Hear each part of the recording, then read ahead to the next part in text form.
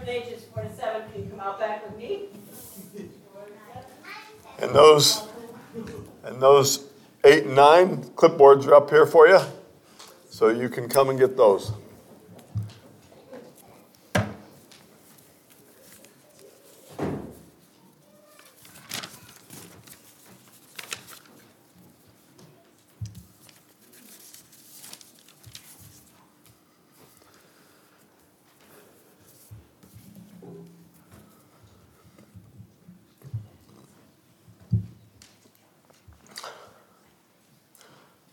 My main text is actually one verse, but that's not really where I'm going to be preaching from. That's what I'm going to be preaching about. And I'll get to that in a minute. Let's have a word of prayer, and then I'll start with my intro, and we'll go from there. Gracious Father, you're an amazing God. We're grateful for your love. We're grateful for your constant presence. We are grateful for your word, where we can learn about you, where we can learn about living as you designed us to live. We thank you for bringing us into your family. And even as we look at your word this morning, I pray that we will find an excitement about looking at Jesus Christ, your Son, anew, looking at other things about him as things we may know, things we may need reminded about, or things we may just be learning. But teach us, Lord. Help us today to grow because of your word and because of your Spirit that you've given us, not just to comfort us, but to teach us. So teach us as we hear your word this morning. Help us to grow by it, that we might be more like your Son, Jesus Christ. And we pray it in his name. Amen. So you're joining me in my study this morning, and it'll be an interesting study. You'll find out when we get to the main verse what I'm basically after. But we're going to start off. I read from Isaiah 42, and I read from there on purpose because it kind of reflected some of what we're going to study. And then we'll be looking at some other verses. When Jesus was coming onto the scene, he first went and was baptized by John the Baptist. And then after John the Baptist, he was tempted. And then after his temptation, he actually started his ministry. And we're going to go to one of those places in my introduction just for you to remember and to think about as we go through other passages. After Jesus' announcement in the synagogue in Nazareth, he began his ministry on earth, which would last about 3.5 years. Now, I want you to let your imagination take you here as I read, and you just imagine what I'm reading about. Imagine you've been waiting your whole life. Like the nation Israel, your nation has been waiting for its king and savior. And now before you in your synagogue in lowly Nazareth, Jesus turns the scroll of Isaiah, the prophet, to Isaiah 62, 1 and 2, opening it so that all would know he was reading the Word of God. Now, you don't suppose Jesus needed to know that. He knew the Word of God, came from him, but he opened it so that you would all know, just as I opened the Scriptures, hoping you'll realize I'm preaching from the Scriptures, not something I've made up. He opened it to read this. In turning there, Jesus says, "The Spirit of the Lord is on me, because he has anointed me to preach good news to the poor. He has sent me to proclaim freedom for the prisoners and recovery of sight for the blind, to release the oppressed, and to proclaim the year of the Lord's favor." He sits down. Now, if I stopped right now and sat down, you'd all wondered what in the world I was doing. But there it was not unusual for them to read the Scripture and then sit down and speak. And he sat down, and as he sat there, people knew about him. He'd already been preaching and teaching. He had started his career, and here he was in Nazareth. He'd gone back to Nazareth to preach in the synagogue as well, as was his habit. And everybody's sitting down waiting for him to speak. Because his fame in preaching the Word of God has already grown. Everyone is waiting. perhaps barely breathing, waiting for Christ when Christ announces, "Today, this scripture is fulfilled in your hearing." And you've waited and known this story all of your history, all of your life. And now he says, "Today, this is fulfilled in your hearing." That should stir you up, get you excited, and it did them. In fact, all spoke well of him and wondered at his gracious words. They wondered that the speaker is Joseph's son. How could he know all this? When all this is over, I'm not reading the rest of that passage, when all this is over, it doesn't end well, as Jesus offends them with the truth. A prophet is not accepted in his hometown. They try to kill him. The city's built on a high hill, and there's a cliff out there, and they walk him out to that cliff, and their plans are to throw him over. But Jesus Christ walks right through the crowd and continues his ministry. That comes from Luke 4, verses 14 through 30. If you want to read the rest of the story, you can go there and read the rest of the story. Jesus introduces who he is to his hometown. He does use a couple of others, reminding him that not everybody was healed, not everybody was cleaned of leprosy, not everybody, and he goes through these different things, and it offends them terribly because you know what they want to see? They want to see some miracles. They want to have people healed in their hometown. They want them to do something at home. But that's what they want. This is what they got. So then, my verse that we're going to is John 21:25. It's the very last verse of John.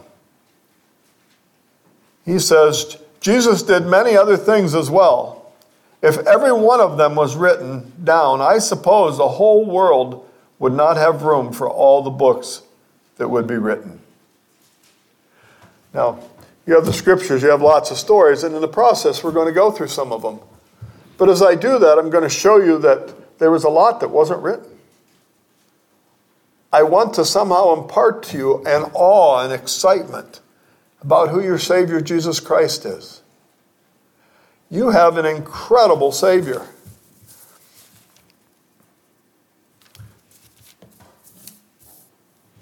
He did many, many things, and many of them are written about.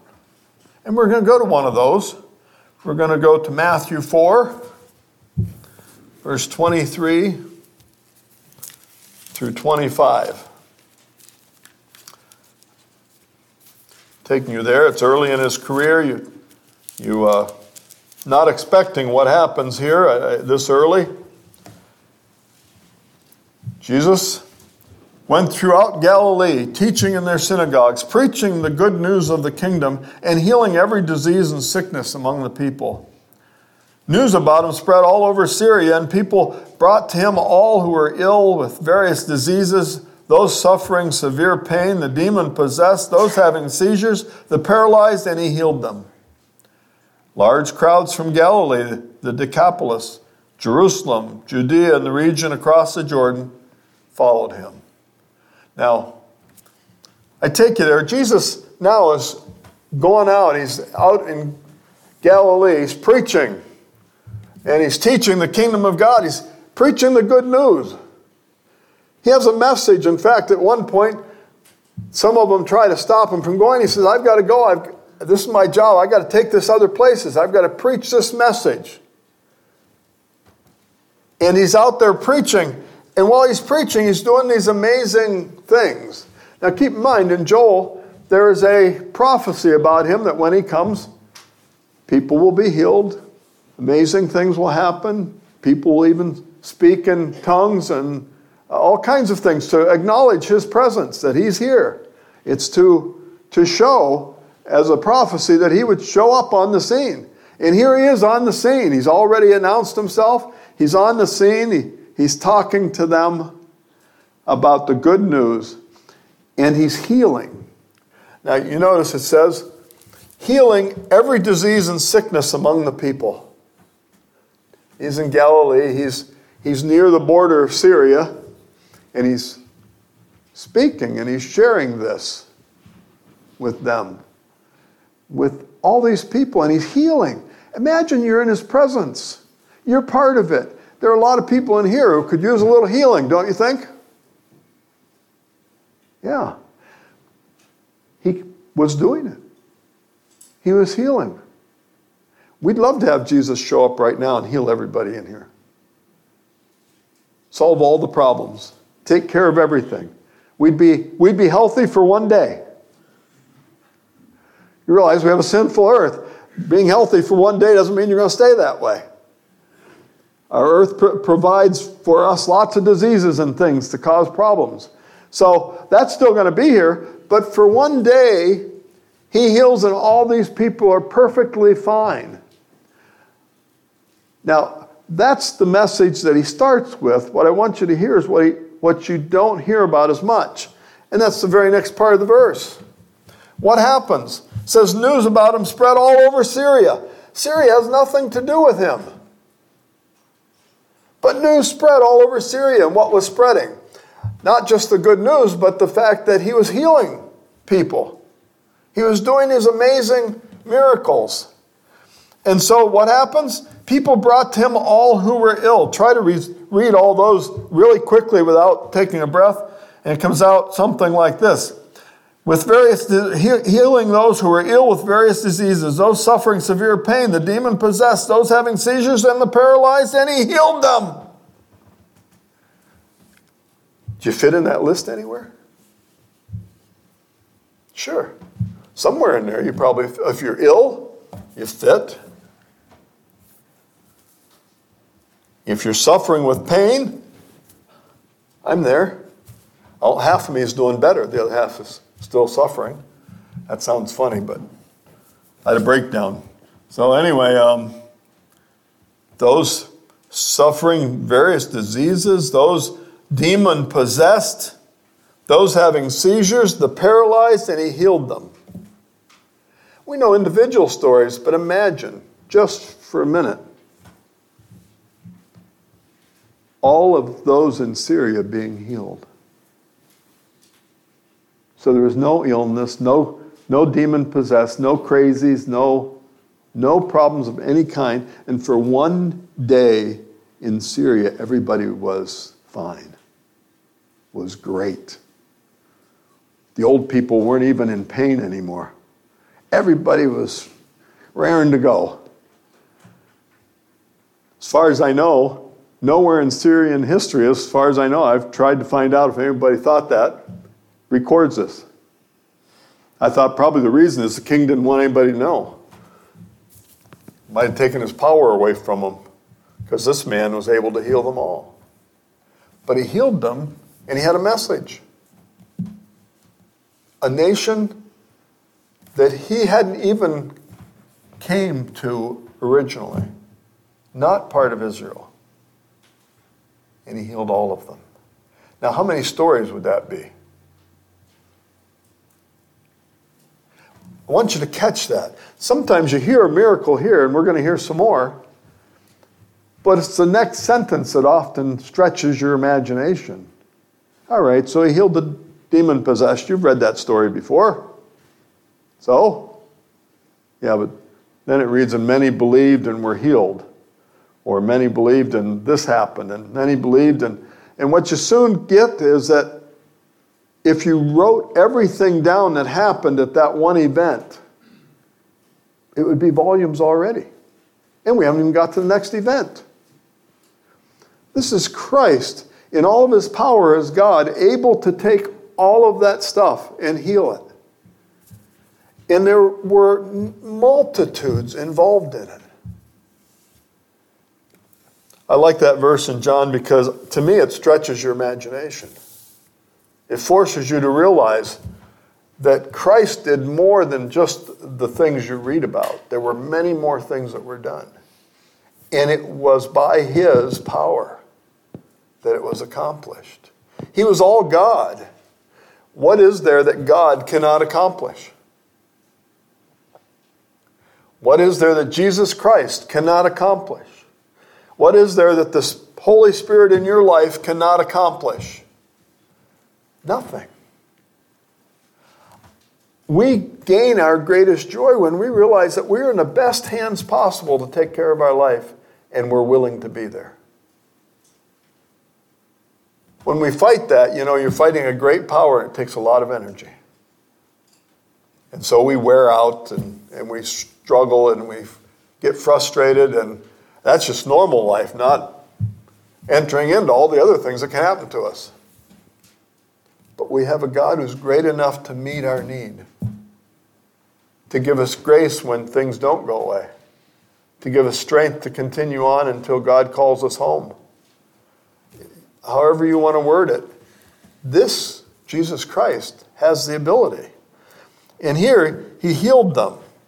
The end result is that large crowds from Galilee, the Decapolis, Jerusalem, Judea, and the region across the Jordan followed him. Now, if you want to know what that's like, you take all of Israel and some more, and all of that country all of those people were trying to follow him around. People from different places were following him around. He didn't go anywhere. It seemed like that he wasn't being followed by a crowd. Once in the scripture, he even gets in a boat and tells them to take him to the other side. When he leaves, they see that he's left and there's still one boat left. So what happens? A whole bunch of them get in the other boat and they head for the other side. When he gets there, there's people waiting for him there. He can't get away from people because he's doing amazing things. And he's sharing a message that, as we heard a minute ago, was full of grace, was full of possibilities they thought were never possible. Remember, the scripture tells us that he's the same yesterday, today, and forever. So if it's the same Jesus, what can he do today? He can still do those things. Will he do them as often? At that time, it was a message to Israel that he really was there.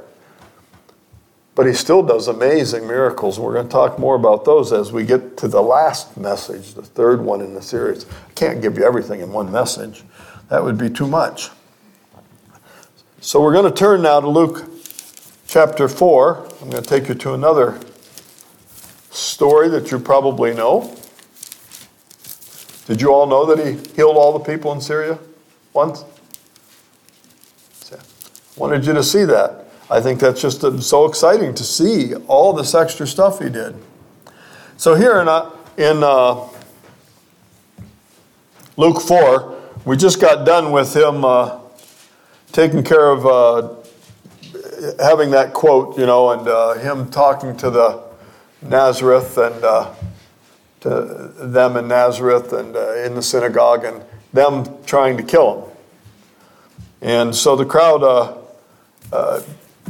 wants to get rid of him, and he walks through the crowd and leaves. So then he went down, it says, to Capernaum, a town in Galilee, and on the Sabbath began to teach the people. They were amazed at his teaching because his message had authority. They were amazed. Here again, the people were amazed. They're hearing this man preach, and they're amazed. Keep in mind, Jesus had no formal training like we would think of. He wasn't a Pharisee. It wasn't like he studied to get all of this. He was God. He had limited access. And he was presenting the truth, the message he was sent to bring. And they were amazed at his teaching because not only was his message amazing, but he preached it with authority. I can't preach with my authority because who am I? If I tell you these stories and you listen to me, you can say, that's Menser, he doesn't know anything. But if I come and preach the Word of God in the power of the Spirit, that's different because he's the one doing the work. If it was Christ up here, you'd have no question. that it was powerful. So here he's teaching this amazing message, and in the synagogue there was a man possessed by a demon, an evil spirit. This is in the middle of the synagogue. There was an evil sinner in the middle of the synagogue. Don't suppose any of us were that before we came to know Christ, evil sinners. I came to church here before I knew the Lord. I would have matched that description. I'm not possessed by a demon, but a man possessed by a demon, an evil spirit, he cried out at the top of his voice, "Ha! What do you want with us, Jesus of Nazareth? Have you come to destroy us? I know who you are, the Holy One of God." That's an evil spirit talking. What's he afraid of?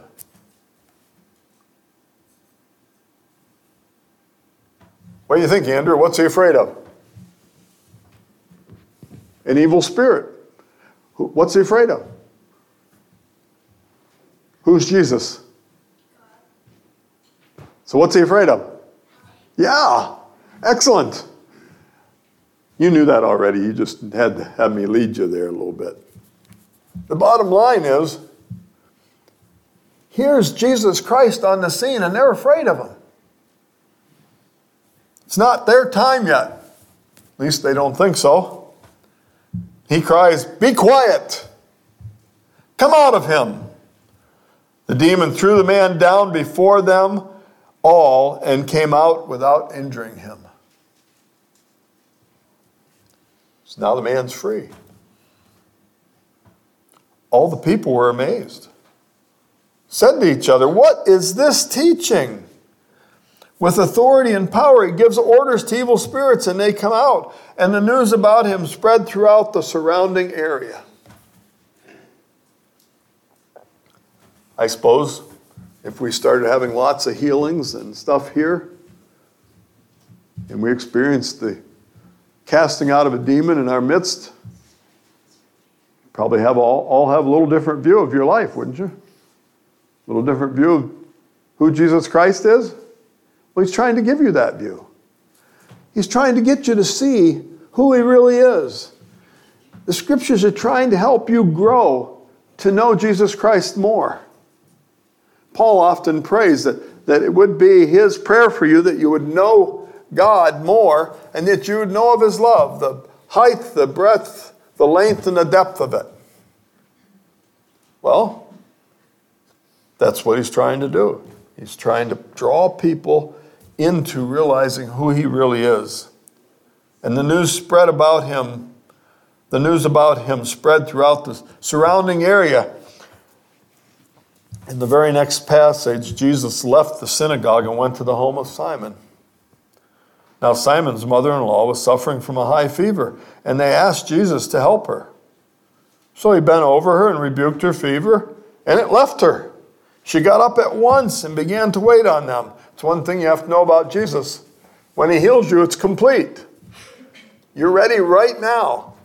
The paralyzed man didn't slowly get up and work the kinks out. He got up and started to dance. He was excited.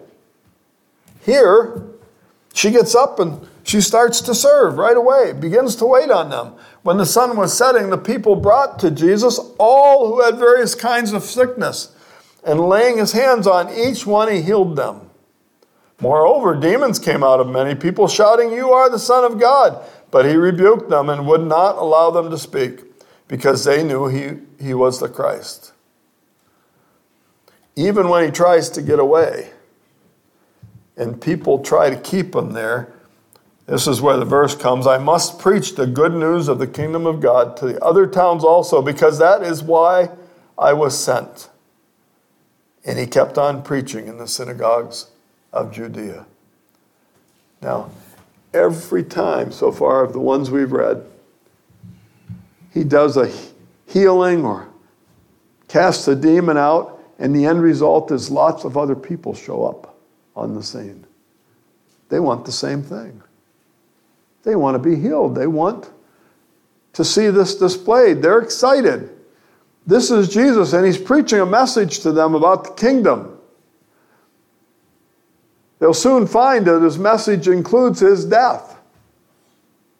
But right now, they're looking at the kingdom. They're looking at, this is the one. They're starting to get an inkling. He's the one who's going to lead him into the kingdom age. Everything will be perfect.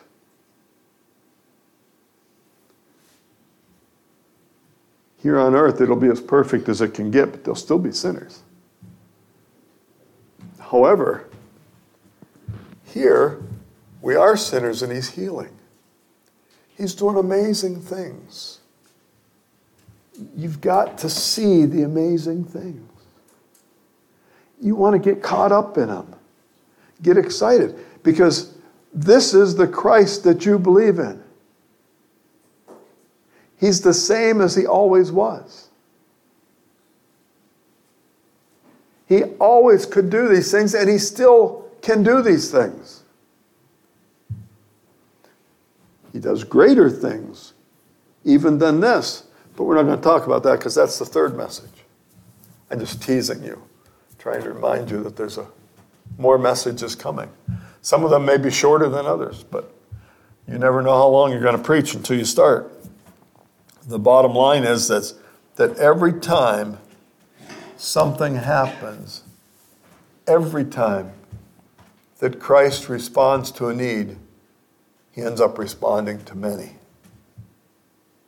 Here it says he laid hands on them. Did you catch that?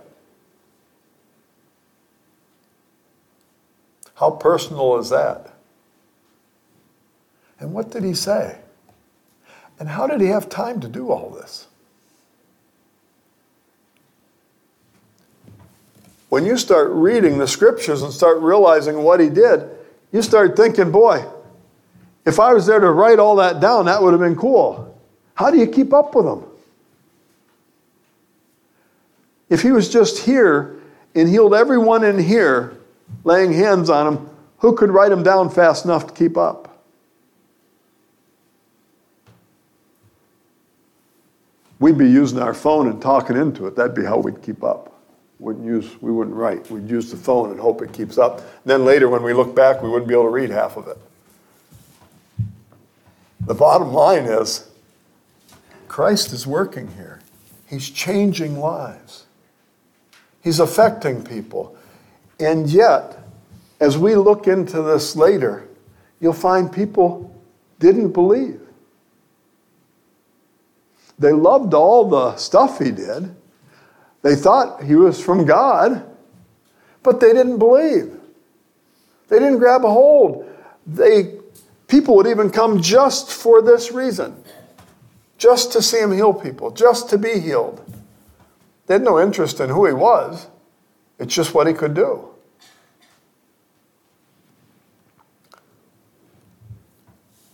We have all these things happen, and Jesus even tries to get away and can't get away. He finally decides to call some people to walk this walk with him. The apostles are going to start getting called, and it says one day as Jesus was standing by the lake of Gennesaret, with the people crowding around him and listening to the word of God, he saw at the water's edge 2 boats, left there by fishermen who were washing their nets. He got into one of the boats, the one belonging to Simon, and asked him to put out a little from shore. Then he sat down and taught the people from the boat. When he had finished speaking, he said to Simon, "Put out into deep water and let down the nets for a catch." Now this is Simon whose mother had been healed. And he says, "Master, we've worked hard all night and haven't caught anything. But because you say so, I will let down the nets." You ever meet anybody that they say something to you and say, "But because you said it, I'll do it"? Met a few like that. I can remember my dad telling me how to fix a car. If he told me what to do, I listened to him, because he was usually right. I was still learning. I imagine if I had a problem with my grapes and I talked to John, John could tell me how to fix it. And I'd listen to him because he's been doing it for years. But here is Jesus Christ. These guys have been fishing all their life. And he says, I want you to put out. And he says, okay, but only because you said so. I'm going out because you said it. Nobody else would get me to do this. When they had done so, they caught such a large number of fish that their nets began to break. So he signaled their partners in the other boat to come out and help them. And they came and filled both boats so full that they began to sink. When Simon Peter saw this, he fell at Jesus' knees and said, "Go away from me, Lord, I am a sinful man." For he and all his companions were astonished at the catch of fish they had taken. And so were James and John, the sons of Zebedee, Simon's partners. Then Jesus said to Simon, "Don't be afraid. From now on, you will catch men." So they pulled their boats up on shore, left everything, and followed him. Again, I want you to catch what happens. Here they are. They've gone fishing with the Lord. They had no luck all night. They've been up all night fishing. And yet they go back out to fish one more time. And so many fish are caught in the net that they needed help and brought the other two out with them to pull them in. They get it filled and they realize who this is, at least partly. And they bow before him. Peter reacts by falling to his knees. They get back to shore, and he says, on the way in, "Oh, Peter, by the way, you're gonna catch men now. You're gonna be fishers of men. You're gonna catch men." So they get to shore, and what do? Well, they sold all their fish. Then they went with them. That isn't what the Scripture says. It says they left everything. They left everything. Can you imagine? You got the biggest load of fish you ever got in your life. You pull it up on shore, and you walk away to go be with Christ. I suppose after that, you'd think you could pretty much get fish anytime you needed them anyway. And there'd be some truth to that, probably. The bottom line is, they recognized who he was, and it changed their lives. Peter wanted him to go away. He was a sinner. Didn't feel like he should be in his presence. But the Lord said, "You're going to fish for men now." They left everything and followed him. As I share these different stories, my purpose is to make you take a look and see the responses. You get a different response here than you've had so far. There were those that probably worshiped him. But many of them just came to be a part of what was going on. To be healed, to have someone healed in their family, to have a demon, to watch a demon get cast out, or to have it cast out of them. They were all showing up, just like in Syria. They brought them all around. You think all those people in Syria came to know the Lord that day? I doubt it. But they did get healed that day. Christ showed them mercy and grace. Here he grabs hold of some of them and they say, "Okay, you're the one," in essence. He says, "Follow me." And they follow. When Christ comes to us, we hear the truth about Jesus Christ and we come to him. And he says, "Follow me." Through the next three messages, one of my biggest emphasis would be, what are you going to do with him? You know him as Savior. You know in the Scriptures that he loves you and that he has died for you and that he rose again that you could have life. You know that he has power to heal, or power to give strength, or power to give grace through hard events. You know that what he does is always exactly on point. What are you going to do with him? He wants your undivided servanthood. He wants you as his children to see only him as the head of your life. To see him as the center of everything that happens and put him there and follow him. These men had this big event and he says, follow me. Come on, I'm going to make you fishers of men. And they followed him. And eventually, later in the scriptures, you'll find that they say, and at this time, they believed in him. But it took a while for some of them to come to that point. But they were following him. But he wants our all. He wants us to focus on him. It may change decisions we would like to make. Change them into something we thought we'd never change them into. And that's what he wants. He wants you. If you're his child, he wants you to follow every step of the way. He wants you to have him as the center of your attention. So that the first thing you think about when you wake up is Jesus Christ. Or when you wake up in the middle of the night, it's Jesus Christ.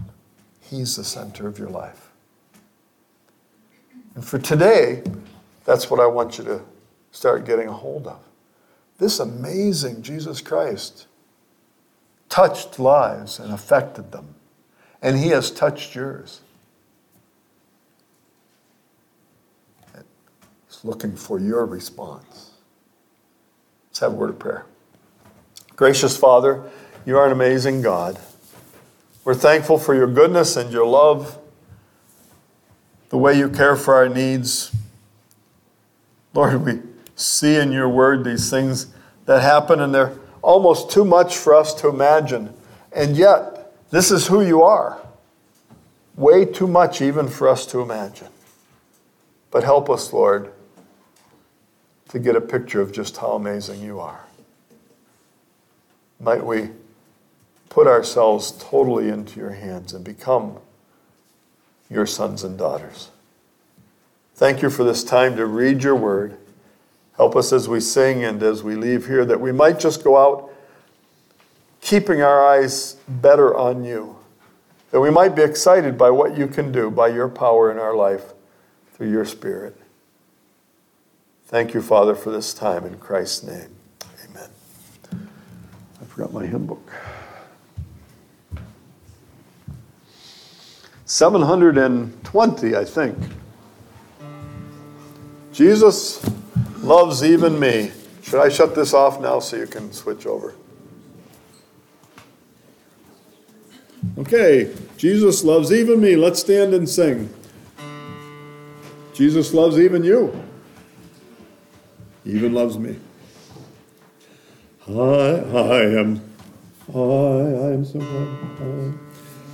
am so glad that our Father in heaven tells of his love in that book he has given. Wonderful things in the Bible I see. This is the dearest that Jesus loves me.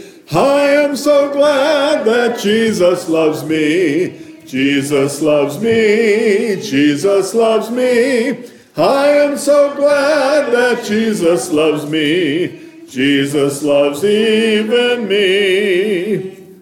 Though I forget him and wander away, still he doth love me wherever I stray. Back to his dear loving arms I would flee when I remember that Jesus loves me.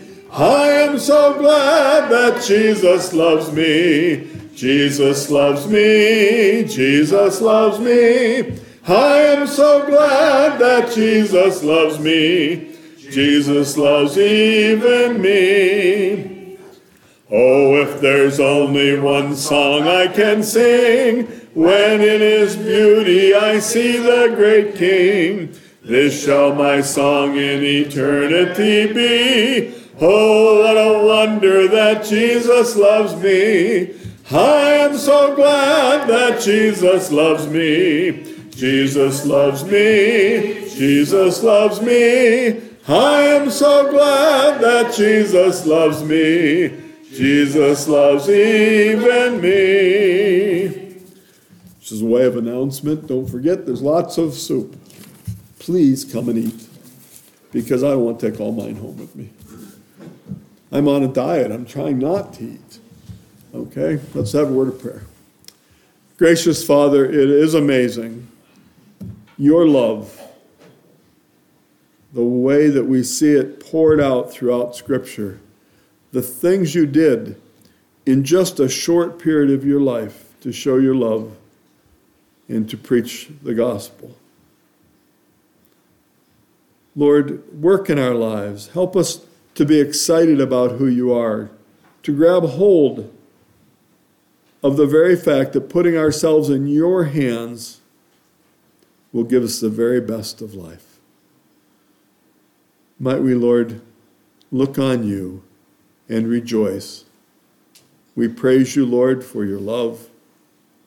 We praise you for the very fact that you are the same today as you were in the past, and you will always be the same. Thank you so much. In Christ's name, amen. You're dismissed.